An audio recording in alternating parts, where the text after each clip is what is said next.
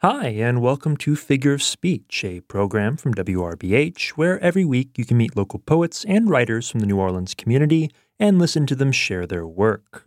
Today we'll be welcoming back poet Carmen Wong. Carmen is a Guyanese-born poet, playwright, and MFA student at the University of New Orleans. Often incorporating Caribbean dialect, her writing binds the essence of oral and literary traditions. As a youth, she first competed in poetry slams and readings at Lincoln Center, the Nuyorican Poets Cafe, Scholastic Auditorium, and later for companies like the Shakespeare Theater Company. Her playwriting stage debut occurred in 2018, where she was featured in the Women's Voices Theater Festival. Her poem, Broken English, was recently published by Antenna Press, and Carmen is the current associate poetry editor at Bayou Magazine. And I'll let her take it from here. Hello, good afternoon, everyone. I'll start by introducing Camus Brathwaite, a proud Caribbean poet and scholar from Barbados. He writes in his book entitled The Arrivants, a poem called Negus, spelled Negus. It is not it.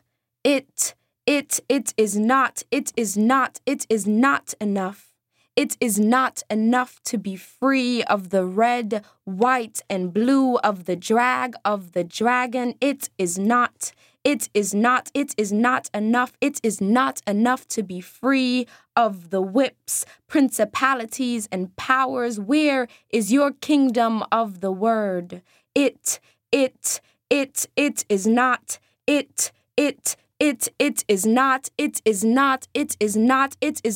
enough.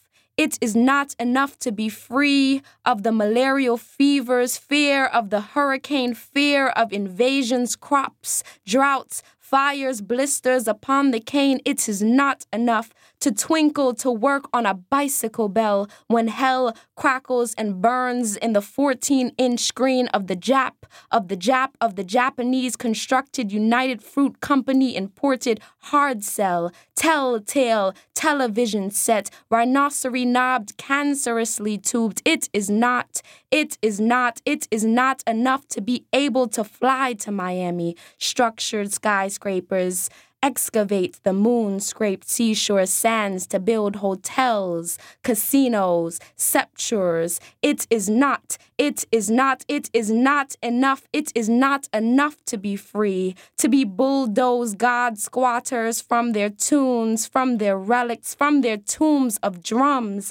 It is not enough to pray to Barclays bankers on the telephone, to Jesus Christ by shortwave radio, to the United States Marine by rattling your hip bones. I must be given words to shape my name to the syllables of trees, must be given words to refashion futures like a healer's hand. I must be given words so that the bees in my blood's buzzing brain of memory will make flowers, will make flocks of birds, will make sky, will make heaven, the heaven open to the thunderstone and the volcano and the unfolding land. It is not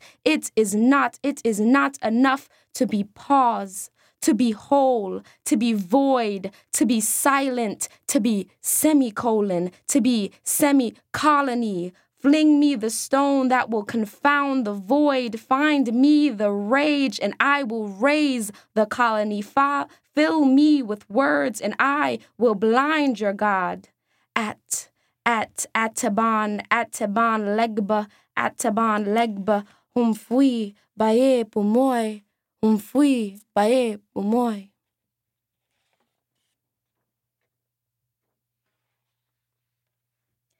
Ntozake Shange is a Black American poet and playwright, known particularly for her technique of the choreo poem. She is now among the ancestors, but while here, she wrote the poem with no immediate cause. I want to provide trigger warnings before because she wrote about the brutal experiences that Black women face, and it's often, for me, a difficult poem to sometimes get through. Every 3 minutes, a woman is beaten. Every 5 minutes, a woman is raped. Every 10 minutes, a little girl is molested, yet I rode the subway today.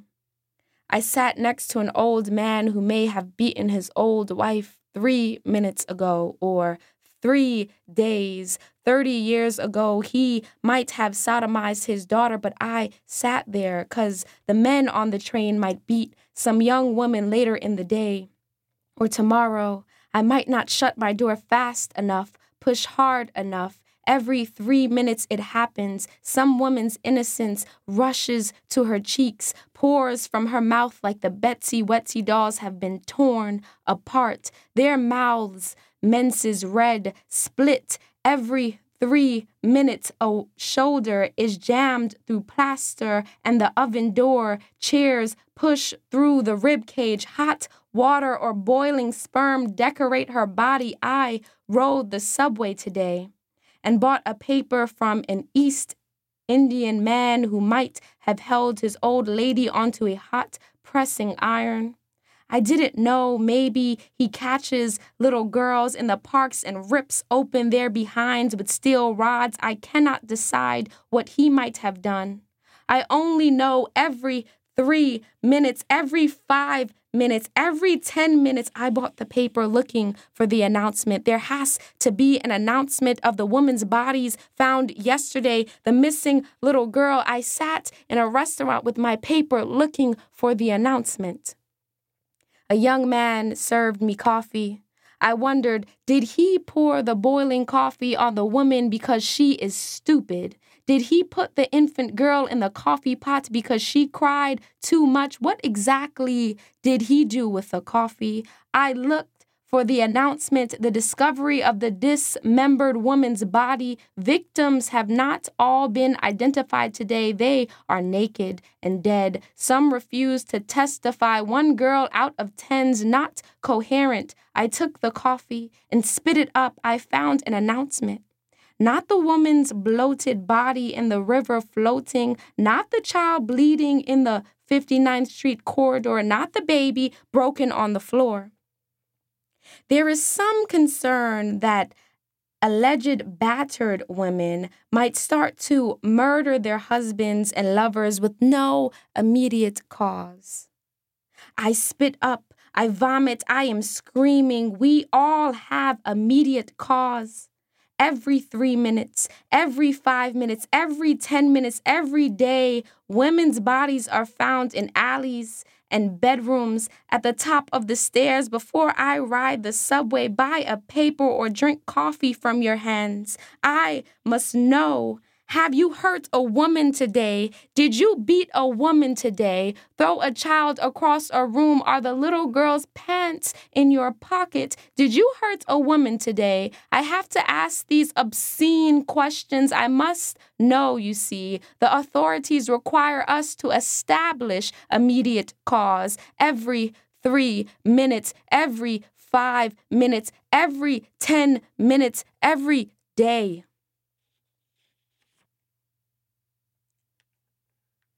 Toy Derricotte is an African-American poet and regarded activist. Her newest collection, I, is also a finalist in the 2019 National Book Awards. This poem comes from the book I and is entitled Bookstore. I ask the clerk to show me children's books. I say, I'm buying something for my nephew. Good night, Moon. Are there others you can recommend? She pulls down 6 or 7, and I stop her. Any written by or for Black folks? She looks as if she doesn't understand. Maybe she has never heard the words Black folks before. Maybe she thinks I'm white and mean it as a put down. Since I'm white looking, I better make it clear. It's for my brother's son. Black folks? Black people, like me. As quickly as she can, she pulls books from the lower shelves and loads my arms until the books are falling on the floor. She wants me to know she's helpful, that her store has so many to choose from.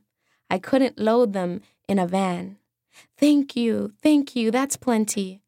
For a moment, history shifts its burdens to her shoulders, and the names of the missing are clear.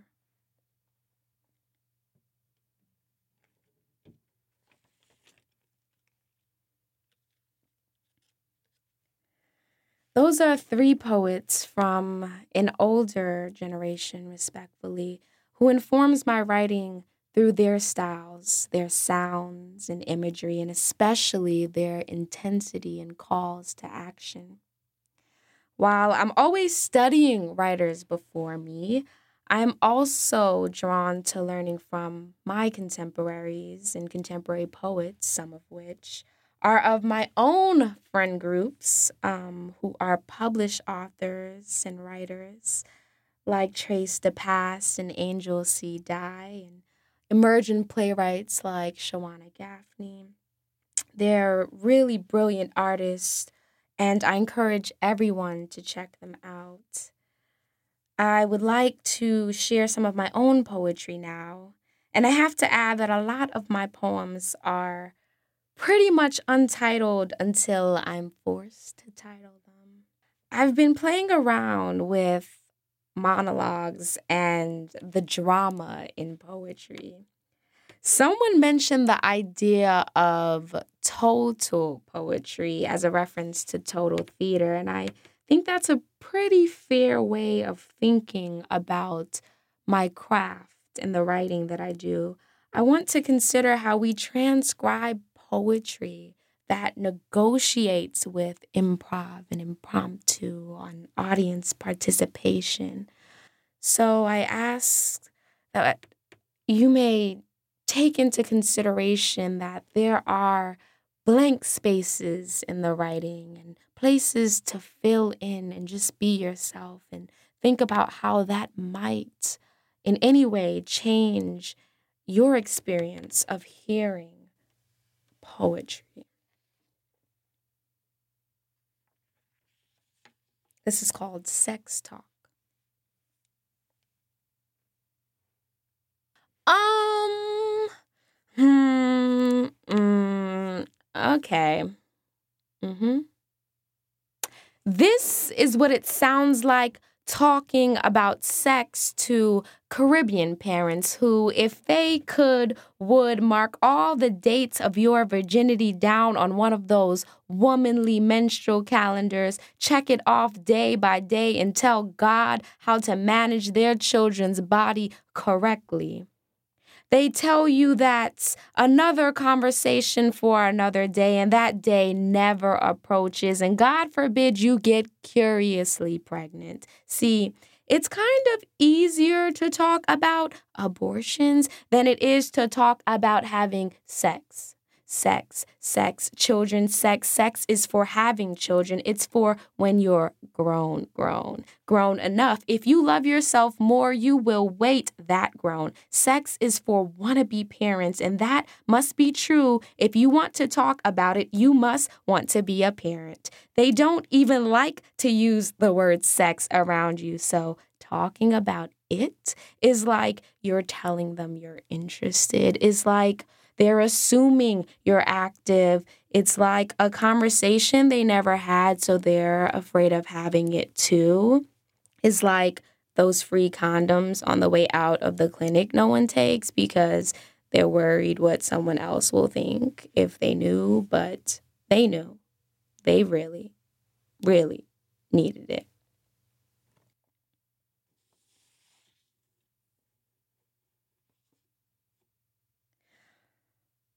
My poems that I'm sharing today are fairly new and, new in the sense that they're always being revised and always being reconstructed in my head. But I have to also admit that even after poems are published, I might still go back and revise it. And really, that's because I enjoy writing it. But I also enjoy the act of thinking about the ways that I write poetry, that we write poetry, and what that process feels like.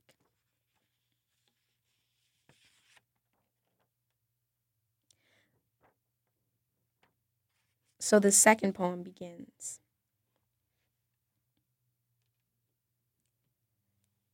Sometimes I wonder if my poetry will save me from the world, if my poetry would save this world, if my poetry would save me from saving the world, if it would save anybody in the goddamn world. I don't know this answer, but if I keep asking the same questions in a different way, I might produce a better response. I might produce a response better if I keep asking different ways of the same questions. I might like what I hear when I write poetry. I don't know if it will stop a careless bullet from caressing a black man's back or hold a black mama in the arms tightly. I don't know if it will cause burning in the streets, fists up, rising up, rising. Ain't nobody marching. Poetry is my stomping ground. When I write, I'm trying to keep the pace. Ain't no keeping peace. Poetry. I wonder if I could really save the world. Poetry. That's driving me crazy. Poetry. You the only thing that really know me. I might like what I hear if you said it first. When I write poetry, I think I want to be saved.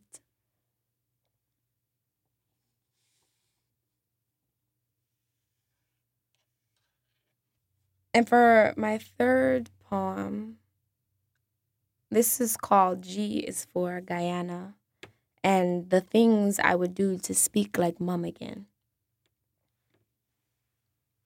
In school, they taught me the A sound, not ah, vowels, consonants. They are all tricky tools used to dismember a tongue from a familiar body and leave it searching for ways to call for home. What wouldn't I do to speak like mum again, to sound like I belong to somewhere that wants me? She taught herself dialect. I think that is skillful. The classroom is where white people exhibit the most jealousy. For example, if you are not careful, your accent will be stolen and traded for merit. In school, they taught me the bargaining of grades could mean genocide. Thank you for listening to my poetry and listening to me read poetry. And thank you to WRBH Reading Radio for inviting me back into this space. That was New Orleans-based poet Carmen Wong. And that's our show. You've been listening to Figure of Speech, a community poetry and writing program from WRBH. Tune in every Saturday at 1 p.m. and on Mondays at 9 p.m. for more great New Orleans writing. Thank you for listening.